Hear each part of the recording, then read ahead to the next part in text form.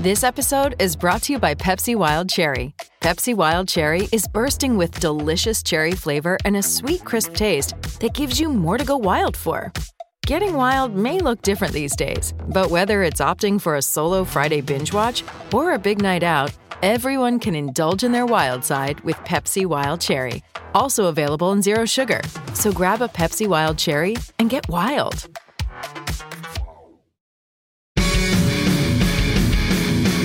Hello and welcome to The Ice Guys, brought to you by the Hockey Podcast Network.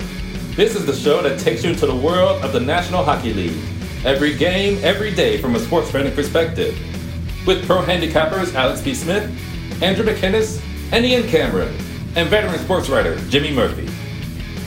And now, here's your host, Ian Cameron. Welcome to The Ice Guys, presented by the Hockey Podcast Network. It is Friday, May the 20th, beginning of a long weekend for those in Canada, of course. And of course, the U.S. will have theirs next weekend. Very exciting weekend ahead, but especially from a hockey perspective as the second round continues. It's Ian Cameron, just me today, Alex, Jimmy, and Andrew. They're all MIA today for various reasons, but I'm here and our guest is here, more importantly. Another guest joining us here on the Ice Guys show. We've had a month full of just outstanding guests, people that are either still playing the game or have played the game in the past. It's been great to get that player's perspective on things throughout the Stanley Cup playoffs. And we have Connor Graham joining us today here on the Friday edition of the Ice Guys. Connor, welcome to the Ice Guys. Glad you could make your Ice Guys debut. How are you doing? I'm good. Thank you very much for having me. And I guess your boys are getting an early start on the long weekend then, huh? Apparently, yeah, exactly. They ditched me is what they did, yeah. No, one's banged up, seriously. One's feeling under the weather. The other's traveling today. And I think the other one is also had an appointment that they couldn't get out of. So that's what happens sometimes. But great to have you, Connor. Talk about your hockey past and your hockey background, and obviously not your hockey past, your hockey present. As well, you're still playing and going to be back next season. But talk about your past in junior, what you've been doing professionally the last few years, and all of that in terms of your playing career. Yeah, for sure. So I'm a local guy, a GTA guy. Grew up playing in the GTHL. Was able to play for some good organizations there. Was able to finish with the Marlies. Ontario will be proud of that. Good old Canadian boy. Yeah, good old Ontario exactly. boy. And he always pumps up the GTHL. Yeah. Oh, always for sure. Yeah, tons of great players come out of that league back then and even now still. So proud to say I played in that growing up. And when I was 16, I was presented with the unique opportunity to go over and play in Salzburg, Austria. Played for the Red Bull U20 program, and that was a ton of fun. And after that, came back to Ontario, played 3 years with the Ottawa 67s. And after that, went to school, played for University of Toronto, ended up transferring, finished Wilfrid Laurier, got my degree during the pandemic, and then, spent last season bouncing around the States, split between a few coast teams and a stint in the SPHL as well. All right, good stuff. Now, goals for next season. Obviously, you get train hard. It's what every player does. No matter what league or level you're at, you always want to, train your best in the off season so you're ready to go come training camp next year. But do you have goals in mind? I want to be in this league. I want to be at this level next year and moving forward. What are Connor Graham's goals going into next season? Well, first and foremost, I'd like to play for one, maybe two teams. I don't know if I could handle playing for 5 different teams again. Bit of a roller coaster for sure. I think I'd like to establish myself as an East Coast player. I think I have it in me. And then I think probably a lot of guys would say the same. And when you hit this point in your career where I'm at, just my age and where I played, I think my new NHL is the AHL, if you will. So the ultimate goal would be to try and get as many games as I could at that level. But that being said, too, I next year for sure I would like to establish myself as an East Coast player. Question. That's definitely, it makes sense because looking at your past resume, which I did before the show started, it seems like, hey, ECHL, you got there, this year, and want to be there more of a longevity, make that your permanent home, so to speak. Mhm. next year and moving forward. Great stuff, and we wish you all the best, certainly, in the future I with appreciate that it. as well. Definitely. All right, so let's talk NHL Stanley Cup playoffs, because that's what primarily I know our viewers and listeners are excited about. And that's what they're here for, of course, from a betting perspective, talking NHL every day. Last night's games, we will start, of course, with Tampa Bay and Florida. And the Tampa Bay Lightning take a 2-0 stranglehold of that Mhm. series over the Florida Panthers. And look, I'm just going to be quite honest and say it. The Florida Panthers have not gotten to a level that you need to get to win playoff games in terms of how hard you have to compete. All right. If you watch Yeah. that game last night, Tampa Bay is getting traffic. Tampa Bay's got layers in terms of the front of the. Actually, you know what? We got a question. Is Connor a big scrapper? Because apparently there's someone's asking that because they associate ECHL with a lot of fighting. Well, there is a lot more fighting in that league, but you in particular, are you a scrapper? Yeah, I don't know if it's the beard or what that makes people think that, but no, I'm not. And actually, the coast is changed a lot. There's a lot of really good young skill guys. There's fights, of course, but it's not. I don't think it's the circus it used to be. Yeah, there you go. So, okay, so that's good because it definitely was. I know even just 5, 10, 15 years ago it was. So, Yeah, yeah, for there you sure. go. Definitely. So sorry to disappoint you there, Paul Yeah. Snurfit, with the question in the chat. But anyway, getting back to Tampa, Florida. Look, the Lightning, we know they can win big playoff games. We know what they can do. We know they're good at both ends of the ice.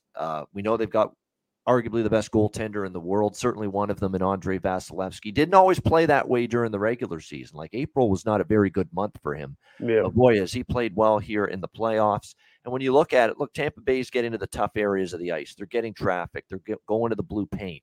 They're going to the slot area. You look at the perfect deflection by Corey Perry. They're looking for stuff like that. It's not always Mhm. got to be the pretty play. And too many times the Florida Panthers are trying to look for that pretty play to score a goal, and look no further than their absolutely embarrassing, pathetic, disgraceful power play. I mean, it's just absolutely hideous to see this team operate with the man advantage. Everybody's stationary. There's too much passing. Just simplify it. For traffic, bodies to the net, and shoot from anywhere. You don't have to split the atom to figure out how to fix an ailing power play, guys. I mean, my Yeah. goodness. I mean, that's all you need to do. And Florida's had issues with that, fixing it. Their offense, of course, has been stymied in this series. And look, they survived Washington in the first round with a bad power play, but they are not going to do that here against Florida. That being said, they were right there in the game. It was 1-1. They tied it late in the second, even though Tampa Bay was playing pretty well. But the dagger to give that goal up and have that kind of a defensive breakdown, it just cannot happen at that point where you get caught behind the net. Nobody's out there in front of the net to look after Ross Colton, who buries the game-winning goal with 3 seconds left in the third period to give Tampa the 2-1 lead and the 2-1 win, and more importantly, a 2-0 series lead. I don't want to say it's 100% done for Florida, but they're now in a spot where they have to go on the road for the next 2 games in Tampa Bay, and they've now got to try to win 4 of the next 5 games in this series against the 2-time defending Stanley Cup champion Lightning. And to be honest, it's just all about dedication. It's all about how much are you willing to sacrifice and dig down, blocking shots, getting to the front of the net. Tampa Bay check in both areas so far in this series over. Florida doesn't block enough shots either. There's not enough of that kind of sacrifice going on, and they're in some big trouble now against the Tampa Bay Lightning. Connor, what are your thoughts on the game last night and the series? Yeah, well, I think it's very evident when watching the two teams play that one knows how to win in the playoffs, and the other one is still trying to figure it out. I mean, Tampa, like you said, 2 cups in a row. They're the best closers in the game. They showed that versus Toronto in Game 7, and they've showed it so far through 2 games versus Florida. And it's just, Florida obviously is 0% power plays terrible, especially in the playoffs. You need to capitalize on those opportunities. And just leaving a guy open in front of the net with 5 seconds to go. I mean, why you had, I know it's Kucherov back there, and Kucherov's as good as he is, but you can't send 2D behind the net chasing him and leave a guy wide open in front. It's the minor details. It's just, I think Tampa, there's so much to be said about knowing how to win, especially this time of year. And I mean, I think it's really easy to cheer for Florida because you got guys like Joe Thornton on that roster, and it's someone new, and everyone would love to see them win. But it's just so hard to beat Tampa, and Tampa's just so good at what they do. And like you said, like they got like Stamkos is laying out blocking shots all over the place, and they know how to win and they know how to close, and they're just not giving Florida an inch right now. And that 2-0 going back to Tampa, that's tough. Like, Florida's got a roster that can win 4 or 5 games, but I don't know if they can do it versus Tampa in May. No, absolutely. And I did say to Alex B. Smith, even though he's not on the show today, I would do the Dave Mishkin impression of the call of Ross Colton's goal last night for the Tampa Bay Lightning. So I'll do it again. Score! Score! Ross Colton! Ross Colton! Unbelievable! An incredible goal! 3 seconds left. The Lightning lead it. The Lightning lead it. 2-1. That's good Dave Mishkin there. And he gets so excited. Like, you hear the heavy breathing in between the lines when when Tampa Bay scores a big goal. But that's very similar to the sound of a Dave Mishkin goal, call of a goal. He's been the Lightning radio voice for 2 decades, and he's just like bonkers. Yeah, well, I even remember his voice back when they won the Cup in 2004 as a kid. Like, just that was like the one I guess soundbite I always associated with them was just like this guy on the radio just yelling and screaming. Couldn't believe it. It's awesome. Yeah, it is. Talk about having the passion and the energy. I mean, unbelievable. But he's had some incredible calls like that in terms of the big goals, especially in playoff time. If you search YouTube, now we've done a good job with the YouTube clips, but we're being persecuted here, so we've got to lay off with the clips. But definitely search them on Dave Mishkin, and you'll find some pretty good clips with that.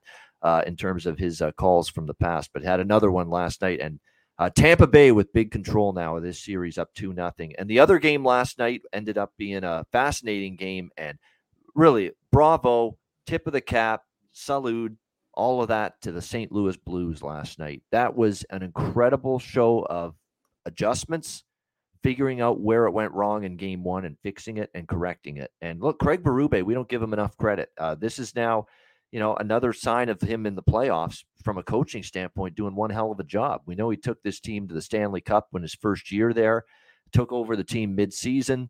They ended up winning the Stanley Cup 2019, and they've been a pretty good hockey team, really, for the most part. They've had some bumps in the road overall, but for the most part, they've had, pretty good. They've been pretty good under Berube, and you could tell what St. Louis did differently in game 2 right away last night.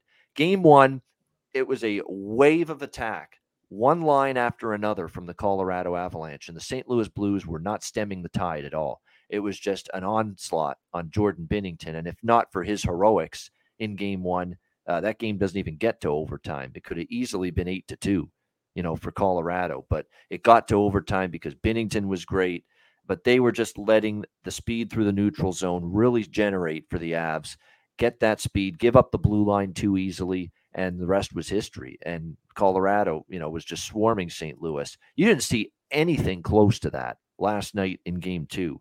What they did is they deployed more of their forwards, the 3 forwards on the ice at any time through the neutral zone. That's what they did. And they just kept them there, essentially. Like, we're going to really take away any sort of time and space you have through the middle of the ice. Name me the times last night where you saw Nathan McKinnon, Cale Makar, or many of these Avalanche forwards who just love to rush the puck up the ice, from end to end. Name me a time when you saw that last night. You didn't. Mm-hmm. And that's a credit to the St. Louis Blues and the way they defended, as a 5-man unit, in all 3 zones last night, but especially in the neutral zone. I mean, that was definitely, they said numbers on the puck is one of those phrases I always hear Craig Berube say. And, probably other coaches will as well. Numbers supporting the puck. There's not just one player or 2 players around the puck. There's 3 sometimes, so that we can get the numbers, we get the possession, and we don't let them do anything with it. And we saw that over and over again from the St. Louis Blues last night. That was the big difference. I mean, Colorado could not ramp up anything in terms of speed and puck, carrying through the neutral zone, and it made all the difference in the world last night. I mean, do we see McKinnon as well? You know what he's like when he goes end to end. He's like a horse. He starts to giddy up. He's got that kind of horse-like skating stride, if you will. And we see him giddy up and he goes from end to end. And we never saw him do that once last night in game 2. So unbelievable team defense from the Blues And Binnington was great again, but he had a lot more help. I mean, the team defense in front of him was a whole hell of a lot better last night in game 2 than it was in game 1. And they capitalized on their chances. The power play, again, Colorado can't give, I don't care, how good Colorado is, you still can't give St. Louis a 5-on-3, in a critical time of the game, because the Blues have a phenomenal power play. They've had a great power play all year. And they capitalized on David Perron, by the way, outstanding again, couple goals for him, which was great to see. Vegas probably kind of pissed off they didn't keep him, but at the time they couldn't. But seeing what Perron's doing in St. Louis, it's been special. And they end up getting the 4-1 victory in game 2 last night. If you took St. Louis, you cashed at plus 200.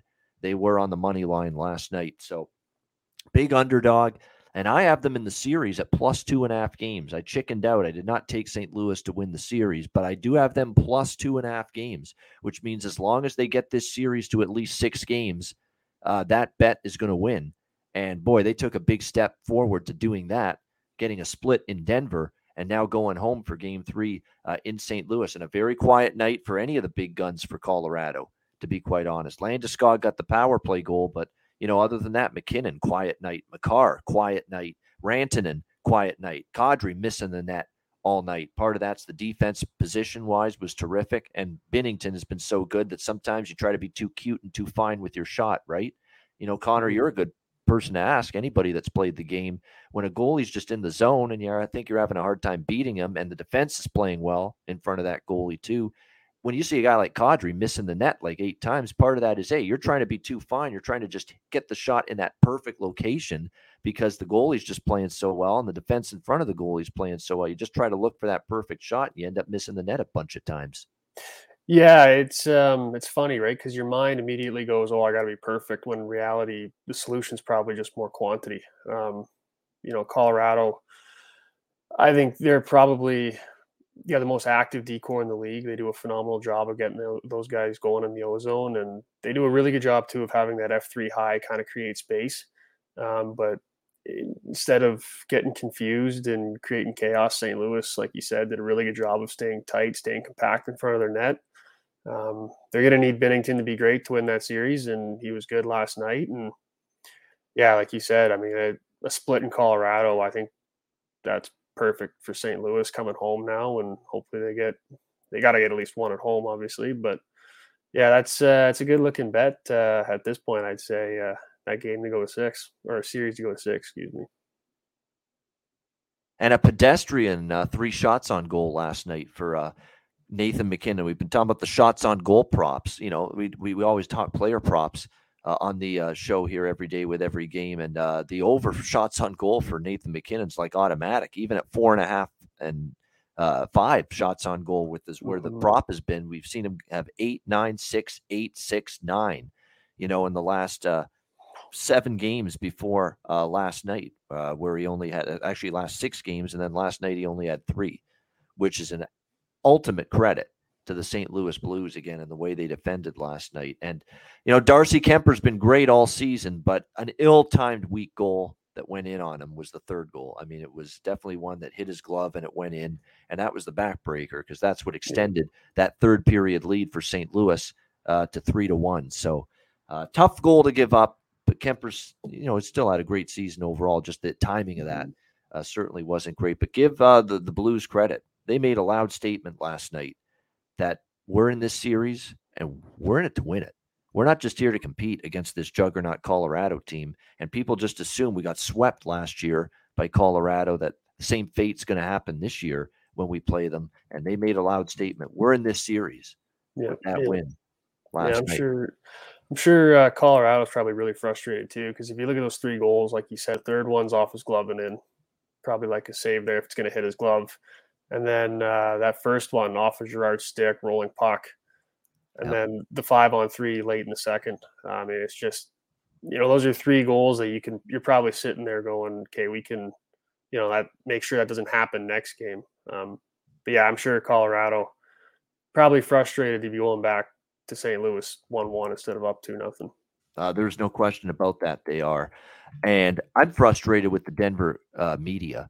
And what some of the questions they were asking last night after that game to Nathan McKinnon, who's been always gracious, who's always, answering the questions, win, lose, or draw. And, obviously we know Colorado, this is the round that has been their bugaboo.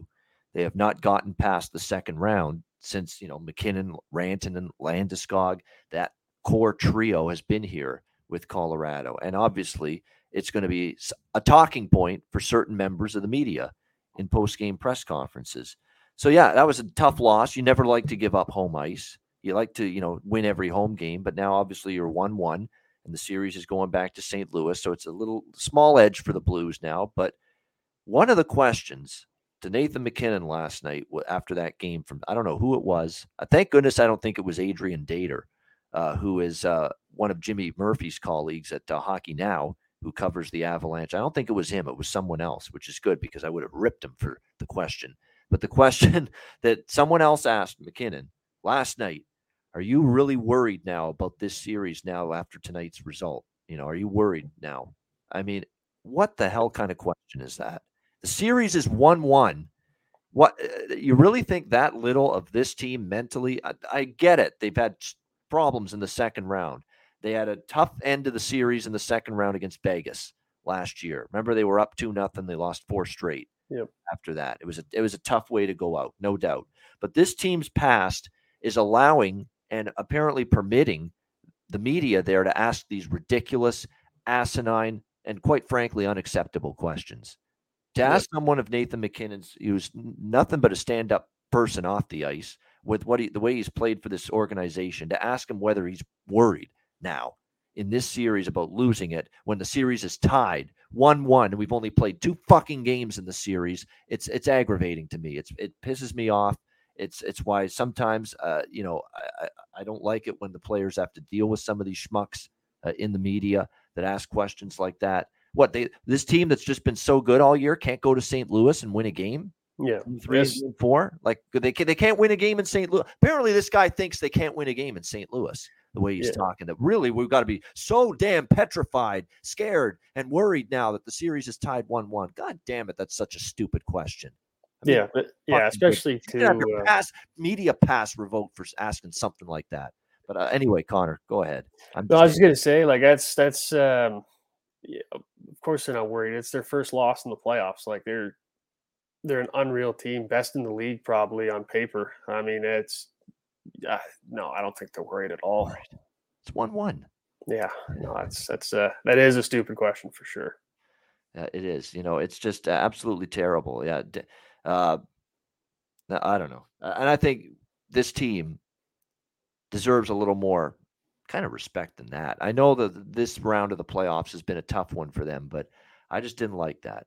I didn't like that at all. Could you at least wait till maybe they're facing an elimination game before you say you're worried?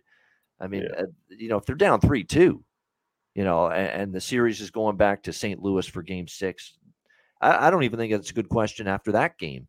But at least they're facing elimination, and the next game, if they lose it, their season's over again in the second round. But holy shit, we're talking 1-1. We're talking 2 games into the series. Let's calm down on we're worried where the way this series is going right now. It's 1-1.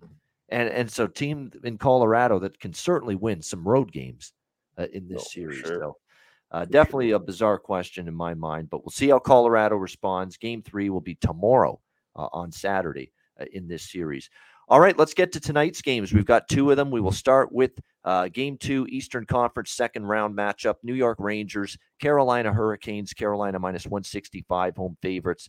5.5 the total in this game. I'm in a good position right now, Connor, with this series. I took Carolina to win Game 1 and the series, a combination bet, and it was +105. So it was plus money. And that's what I took before the series started. Carolina didn't look good in Game 1 for a large part of it, but they came back and won in overtime and lead the series 1-0.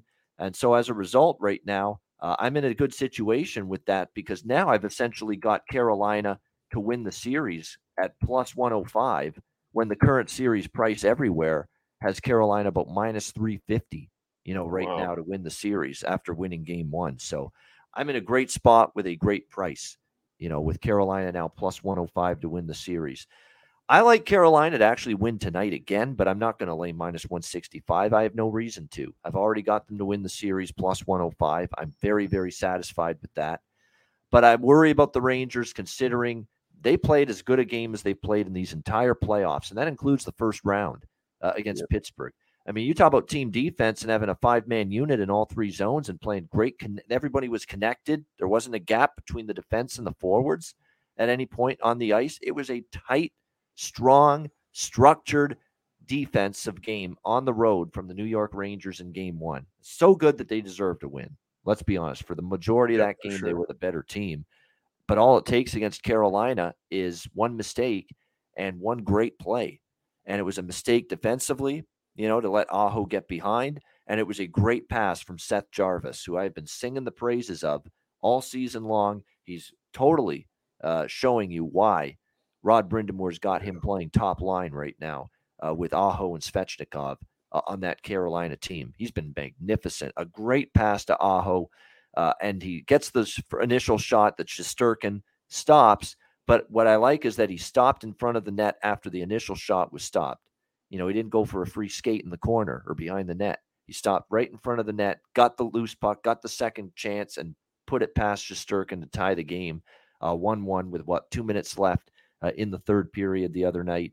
And then the overtime goal was a bad break for the Rangers, no question. It ticked off the stick of the defenseman Ryan Lindgren, took just a smallest of deflections, but clearly totally changed directions. Nothing Igor Shesterkin could have done.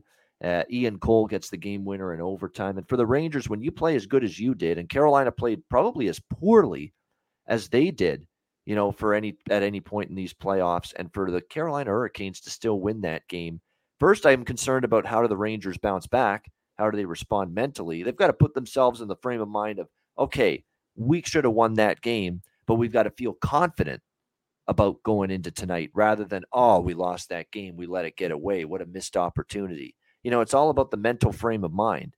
Mm-hmm. You've got to look at the positives. And if you're Gerard Gallant, you've got to try to hammer home and accentuate the positives of what they did in Game 1. That you played a great game for 58 minutes or so, especially at the defensive end. And hopefully that's enough to get them revved up again to play another strong road game tonight here in Game 2 to try to tie the series. But easier said than done. You lose a game like that, it can be difficult. And can we bank on Carolina being that bad at home again for a second straight game? I'm not so sure. So I think they win tonight, Carolina. Certainly if you're not involved in the series, maybe I'd look Carolina in regulation tonight. Or if you think this game could go to OT again, you can just play it safer with the minus 165, although that is a bigger price to lay if you're going to take them. But I think Carolina can win once again tonight, and it'll be a little bit challenging for the Rangers to even it up.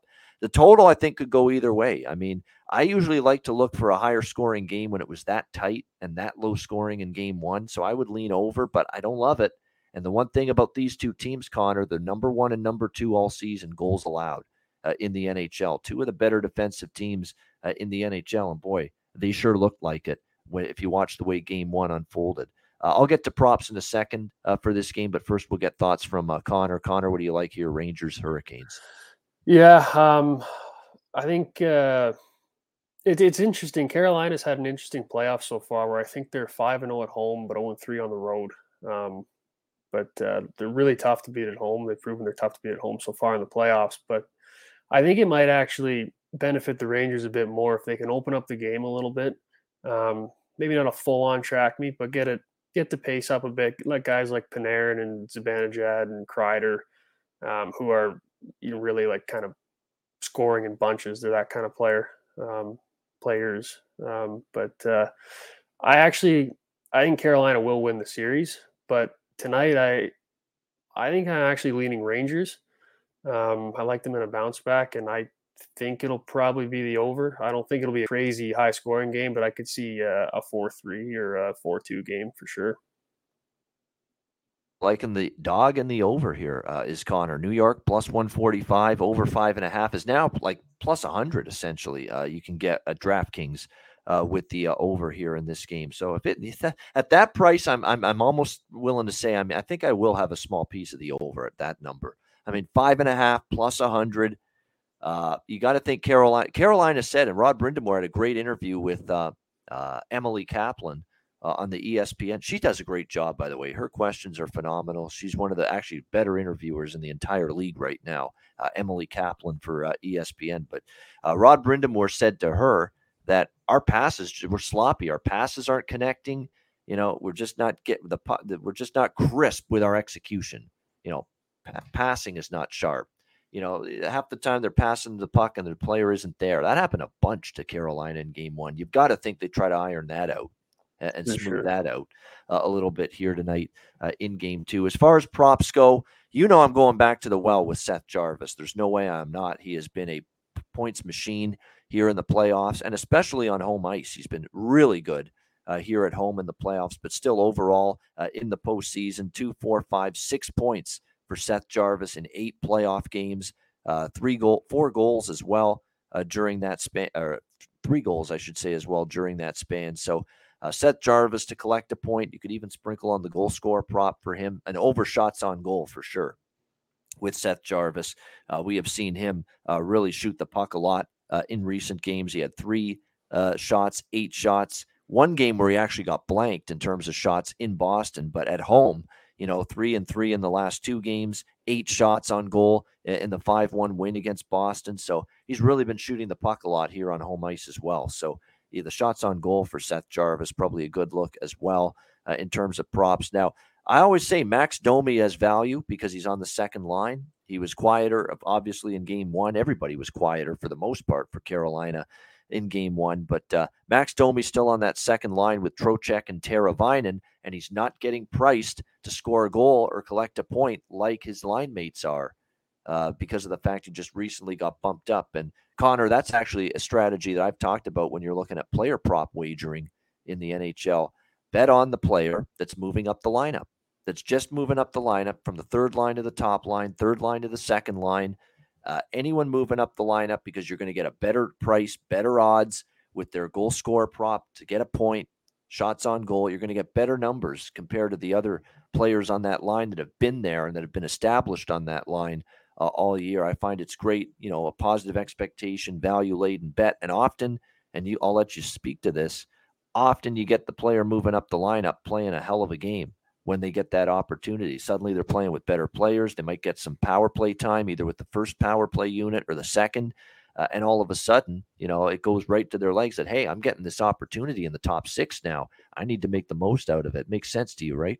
Absolutely it does. And yeah, Max Domi especially, he's a really skilled player. He scored a ton at that level. And yeah, that makes perfect sense for sure.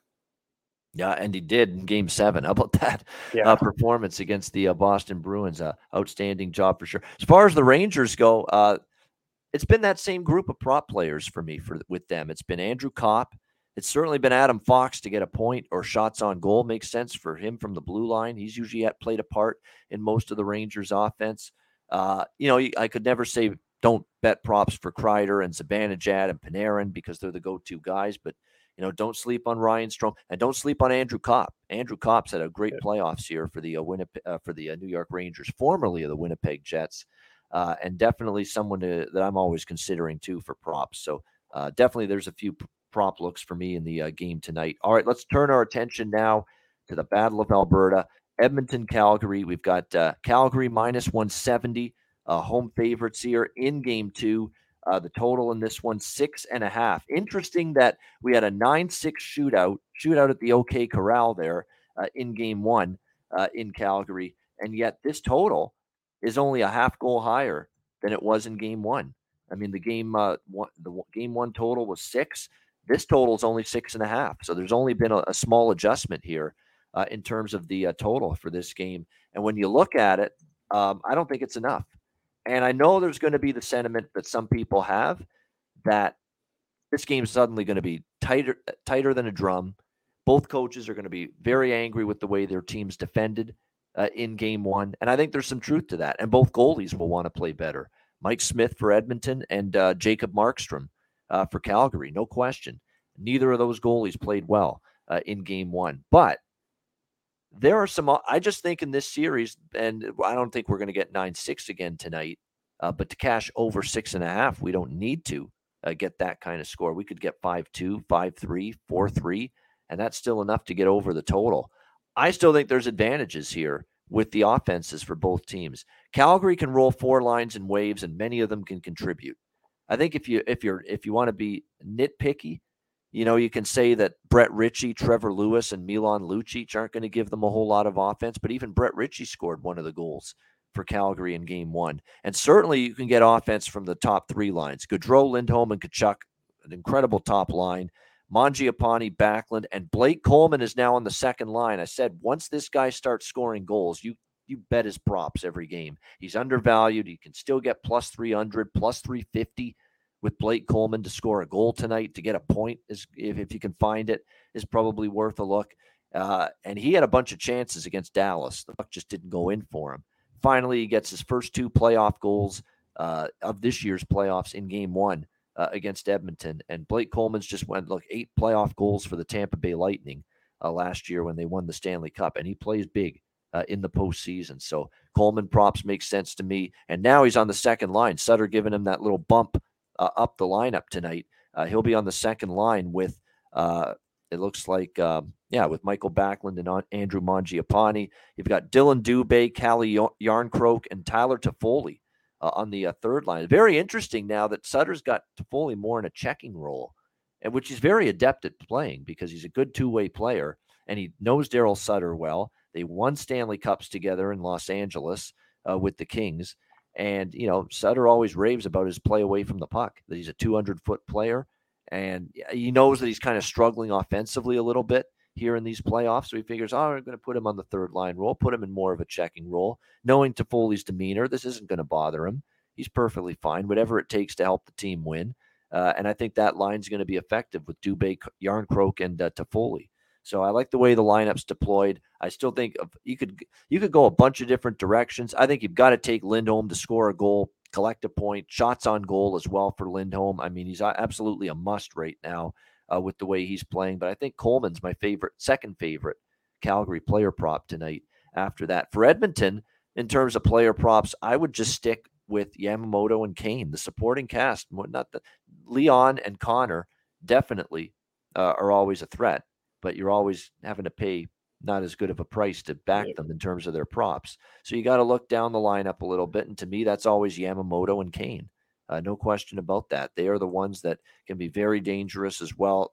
Yamamoto scored the other night, and he had a bunch of chances earlier in the playoffs. It's only a matter of time before he connects. Zach Hyman had a great Game 1. There's another player prop worth looking, and you'll get better odds with those players to score a goal, collect a point, compared to Leon Draisaitl and Connor McDavid. And Leon's still not quite 100%, still playing through that ankle sprain as well that he's dealing with. So those are the props I like. As far as the side goes, it's tough because Calgary to me is just deeper at the blue line especially. I mean, Edmonton after Darnell Nurse, Cody Ceci, I know he had a big goal against LA, and then they're talking about him like he's Bobby Orr. I mean, let's calm down a little bit here. I know he had a big game against LA, talking about him like he's Scott Niedermayer. I mean, my goodness, let's settle down a little bit here. He had a big goal, but remember, this is also a guy that couldn't stick with Ottawa, couldn't stick with Toronto, so keep that in mind. You've also you look down the rest of the defensemen, Tyson Barrie, more offensive than defensive. Evan Bouchard, more offensive than defensive. I hate to say this about Duncan Keith, but he's had an unbelievable career, Hall of Famer, surefire, an incredible career. He's one of the best defensemen for many years in this league, but he's a shell of that right now. And he's looked terrible at times. I mean, the stumbling out of the bar, falling down on the ice a couple of times, just out of position. It's sad to see it for a guy that's had a great career, but Father Time doesn't wait for anybody. And Duncan Keith is finding that out right now. And then Brett Kulak is just a depth defenseman they got from Montreal. So there's a lot of questions about that Edmonton blue line once you get past Darnell Nurse. There's no question. Calgary's deeper there. Calgary, people say Edmonton, is embarrassed that they're going to play better, that losing that game, playing bad. I don't think Calgary, Connor, is very happy with playing the way they did. They let Edmonton back into that game 6-6, and they had to rescue it in the third period. So I think Calgary wants to play better as well. And if both teams want to play better, who are you going to trust? I'm going to trust, I think, the better, deeper team. So I've had a hard time going against Calgary. I initially was leaning Edmonton, but I'm going to stay off. It's just a lean to Edmonton. in this one. I'm going to stick with the over. That is my one pregame side or total bet here. I like over this total here, 6.5, and you can get that right now at minus 110 to minus 120. And one more thing I'll say, Connor, and then I'll throw it to you.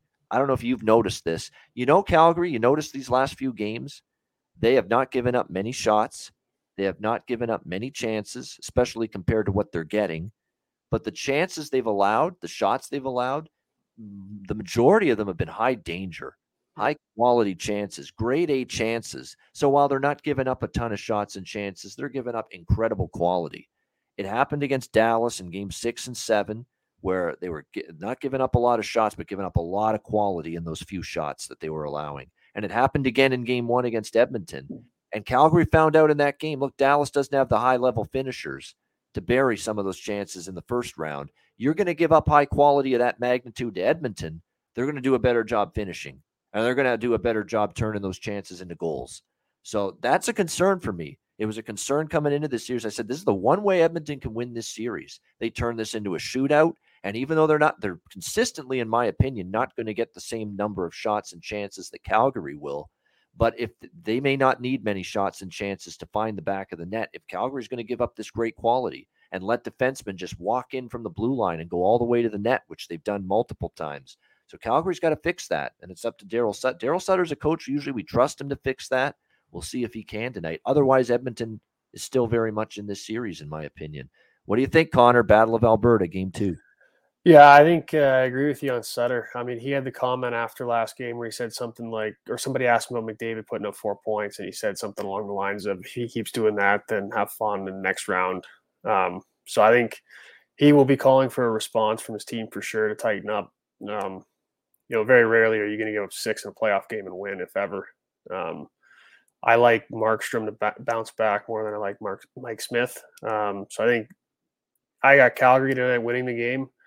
The over-under scares me a little bit. I don't know which way to lean with that. I can see it go either way. I think it'll be a close game. I don't think it'll be a blowout. But, I just think Calgary, like you said, they got that third line there with Toffoli and, Coleman. If he starts firing, he's a winner. He knows how to win. I think they're just so much deeper, and, I think they're better on the back end. They're better in net. They obviously don't have a McDavid, but they got Tkachuk and Gaudreau, which, Edmonton doesn't necessarily have. I think Calgary definitely – I don't know if it'll be a long series, but I think every game will be close. But, I like Calgary tonight for sure. And then, like you said with Lindholm, he's just been automatic right now. And you got to think Calgary's game plan tonight is throw everything at the net. So I like Lindholm over. I think I saw him 2.5. So I like him over on the shots for sure. No, definitely. I think Sutter will want his team to tighten up, and Edmonton will, they just got to play tight and basically hold serve when McDavid and Draisaitl are on the ice and let them do their thing when they are. Yeah, there's no question. That's going to be a big part in it. Neutralizing McDavid. If they neutralize McDavid at any point in this series, they're going to win this series hands down. The Calgary Flames, no question. And it is kind of comforting that, Connor McDavid, 4 points in game 1 and Calgary still won. But obviously that's not the blueprint for success moving forward. You try not to allow 4 points to number 97 for the Edmonton Oilers there, Connor McDavid, or else you're definitely playing with fire, no pun intended. But yeah, I think when you look at it here for Calgary,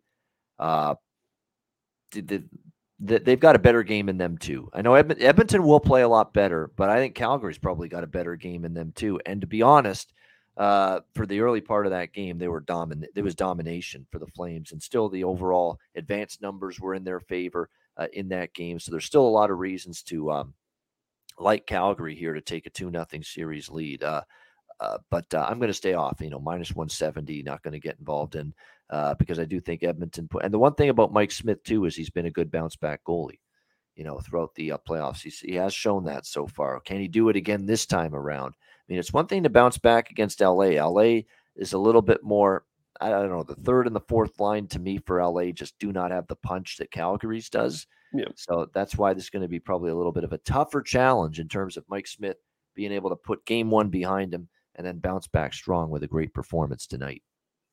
Yeah, for sure. I mean, I think LA.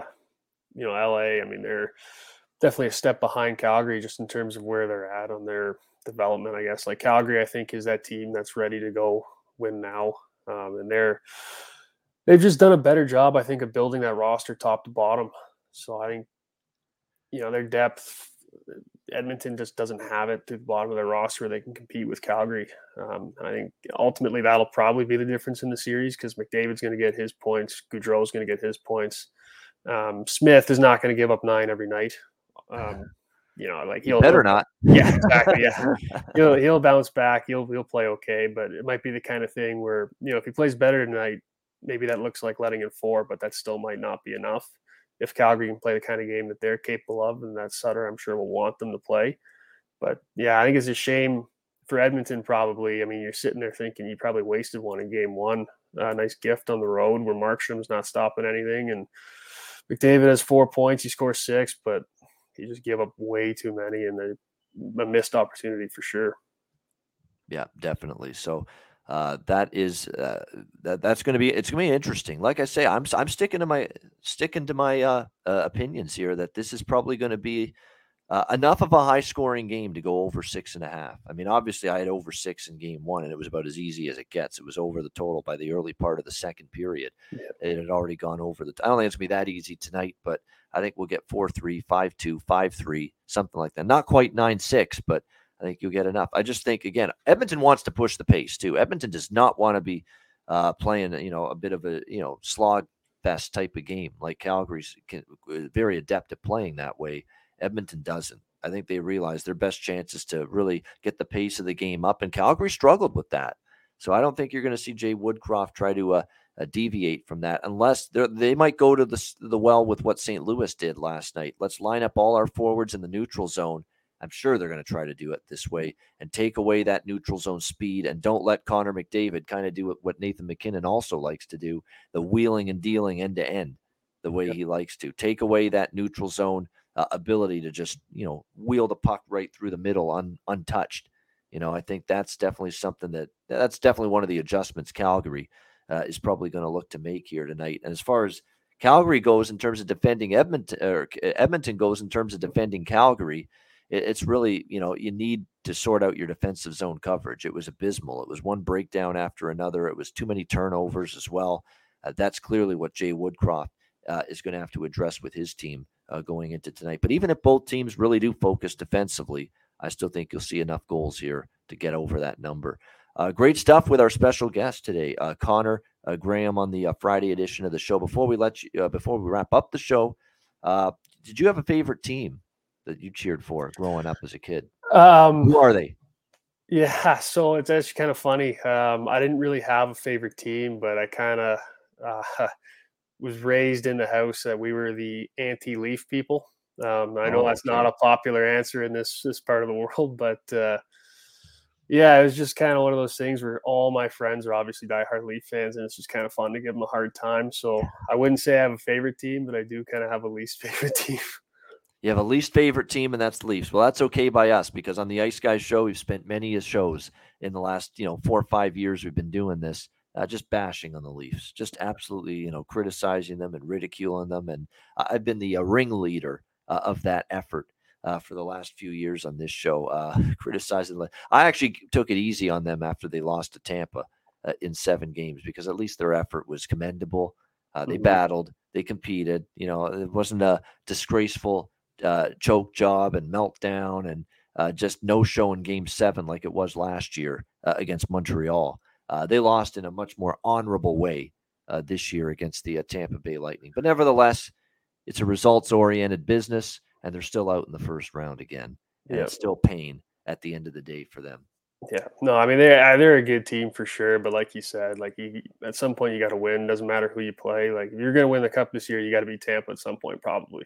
So It's another tough year for them, I guess. And Tampa survived an incredibly tough effort from the Leafs, and now look what they're doing, up 2-0 on Florida, and looking to improve on that. So the Leafs, and they're standing pat. We saw I don't think we talked about the Leafs press conference much earlier this week, but so I'll do it now briefly. But they're not changing much. At least in the front office is going to be the same. It's still going to be Shanahan and Dubas, president and GM. It's still going to be Sheldon Keefe as head coach. Maybe they make a trade, and like the guy that they're mentioning is William Nylander.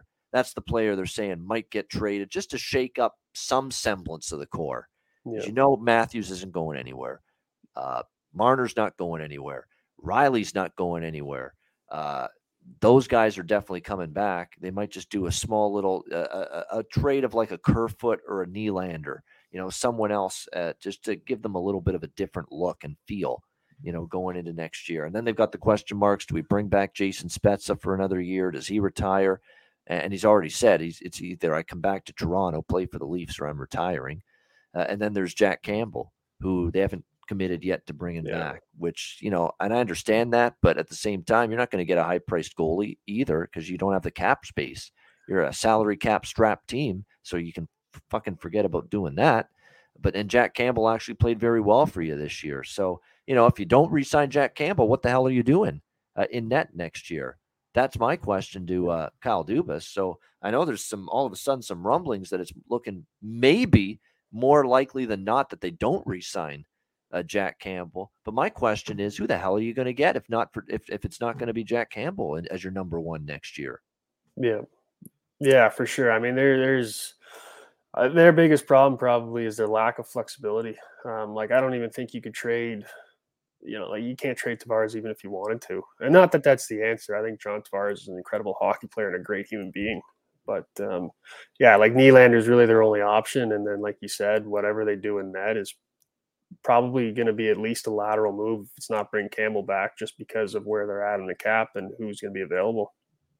Yeah, no question about that. I do want to say though, I do have mild interest in, and I will sprinkle this, and I'll actually post this on Twitter, a little bit on the draw tonight in the Flames-Oilers game. I get a sense it could be OT. I don't know. I've just got that feel to it tonight that I think both teams really bring it tonight.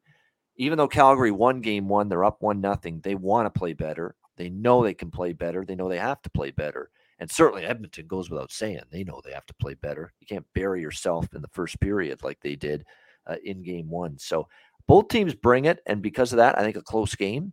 And I think draw at a good plus price is worth a look. So I'm gonna have a few bucks on that tonight. Edmonton Calgary draw. I think that's better than me trusting either side because I don't want to lay it with Calgary. At least Edmonton will be competitive, but do I want to take plus 150 when I can take plus 370? Which is what you can get the draw at some places. Right. So I think the draw is worth a few bucks there on the Oilers Flames. Plus 370, the price for that. Terrific price. Yeah, you might have talked me into that in the over. But for sure, I think it'll be a close game for sure, though. Like, I don't see another blowout tonight at all. Yeah, I think it will be. So just a late breaking addition there for my card tonight. That the draw plus 370. I do think that's worth a little bit of a shot there in the Edmonton Calgary game tonight, game 2 of that series. All right, great stuff with Connor Graham. We thank him for joining us on the show, and welcome back anytime if you want to before the end of the season. And a reminder, the Ice Guys about DraftKings Sportsbook. Then we'll get to best bets, but DraftKings Sportsbook, official sports betting partner of the NHL. New customers can bet just $1 on any NHL team, get $150 in free bets. If DraftKings Sportsbook isn't available in your state yet, you can play for huge cash prizes with DraftKings daily fantasy hockey contests. DraftKings is giving all new customers a free shot at millions of dollars in total prizes with their first deposit. Download the DraftKings Sportsbook app, sign up for an account, use the promo code THPN, bet just $1 on any NHL team, and get $150 in free bets if they win. That's promo code THPN at DraftKings Sportsbook, an official sports betting partner of the NHL. Must be 21 years of age or older. Must reside in a DraftKings Sportsbook state. Restrictions apply. See DraftKings.com/sportsbook for details. Gambling problem? Call 1-800-GAMBLER. Download the DraftKings Sportsbook app. Sign up for an account. Use the promo code THPN. All right, best bets to wrap up the Friday edition of the show. Connor, we'll start with you. First ever best bet here on the Ice Guys show. What do you like? Well, I like I said earlier, I love Lindholm to go over 2.5 shots tonight. I think Calgary will be firing everything at the net, and I think Lindholm will be one of the guys leading the charge. And yeah, I'd say that's the one I feel most comfortable with tonight. Funny, Luc Olivier Blanc was on the show Wednesday, and his best bet was an Elias Lindholm prop. And he cashed it in the first minute. It was him to score a goal, plus 165. And of course, he scores in the very first minute of game one. And Connor's going to the well again with Elias Lindholm prop for his best bet. Elias Lindholm over 2.5 shots on goal, minus 130 is the price with that. Elias Lindholm over 2.5 shots on goal. Best for Calgary, best bet for Connor Graham. My best bet is going to be from that same game, and I'm going back to the well with the over here tonight. 6.5, Edmonton, Calgary, minus 110 is available at some spots with that. I certainly think both teams will clean some things up defensively and be a little bit better, but I don't know if they'll be good enough to keep this game below 7 goals total. I still think there's extreme offensive advantages that Calgary has against Edmonton and vice versa, with Edmonton pushing the pace, driving the play. And we have seen in the last few games of these playoffs, the Calgary Flames have given up not many shots and chances, but the shots and chances they've allowed have been very high danger, high quality looks, the kind of looks the Edmonton Oilers can bury if they get them. So I like Oilers Flames over 6.5, minus 110, game 2, Battle of Alberta for my best bet here for this Friday NHL card. And that'll wrap up this edition of the Ice Guys. Connor, final words before we wrap it up. Yeah, just thank you very much for having me on. Always welcome the opportunity to come and talk some hockey, and yeah, hopefully you're able to pick some winners tonight. So we'll see how it goes, but it'll be a fun night of hockey, fun weekend for sure. I know there's a lot going on with the PGA, and the Preakness is running this weekend if you're into that kind of thing. But yeah, for sure, really appreciate the opportunity and would love to do it again sometime. Absolutely. We appreciate it, Connor. We'll see if we can get you back on again before the playoffs. I'm sure some of the guests, we will have them on a second time. Some have expressed interest, so we will definitely look. And yes, I am betting the PGA Championship. We got lots going on with that. No doubt. We got second round leader bets. We've got freaking head-to-heads, 3 balls.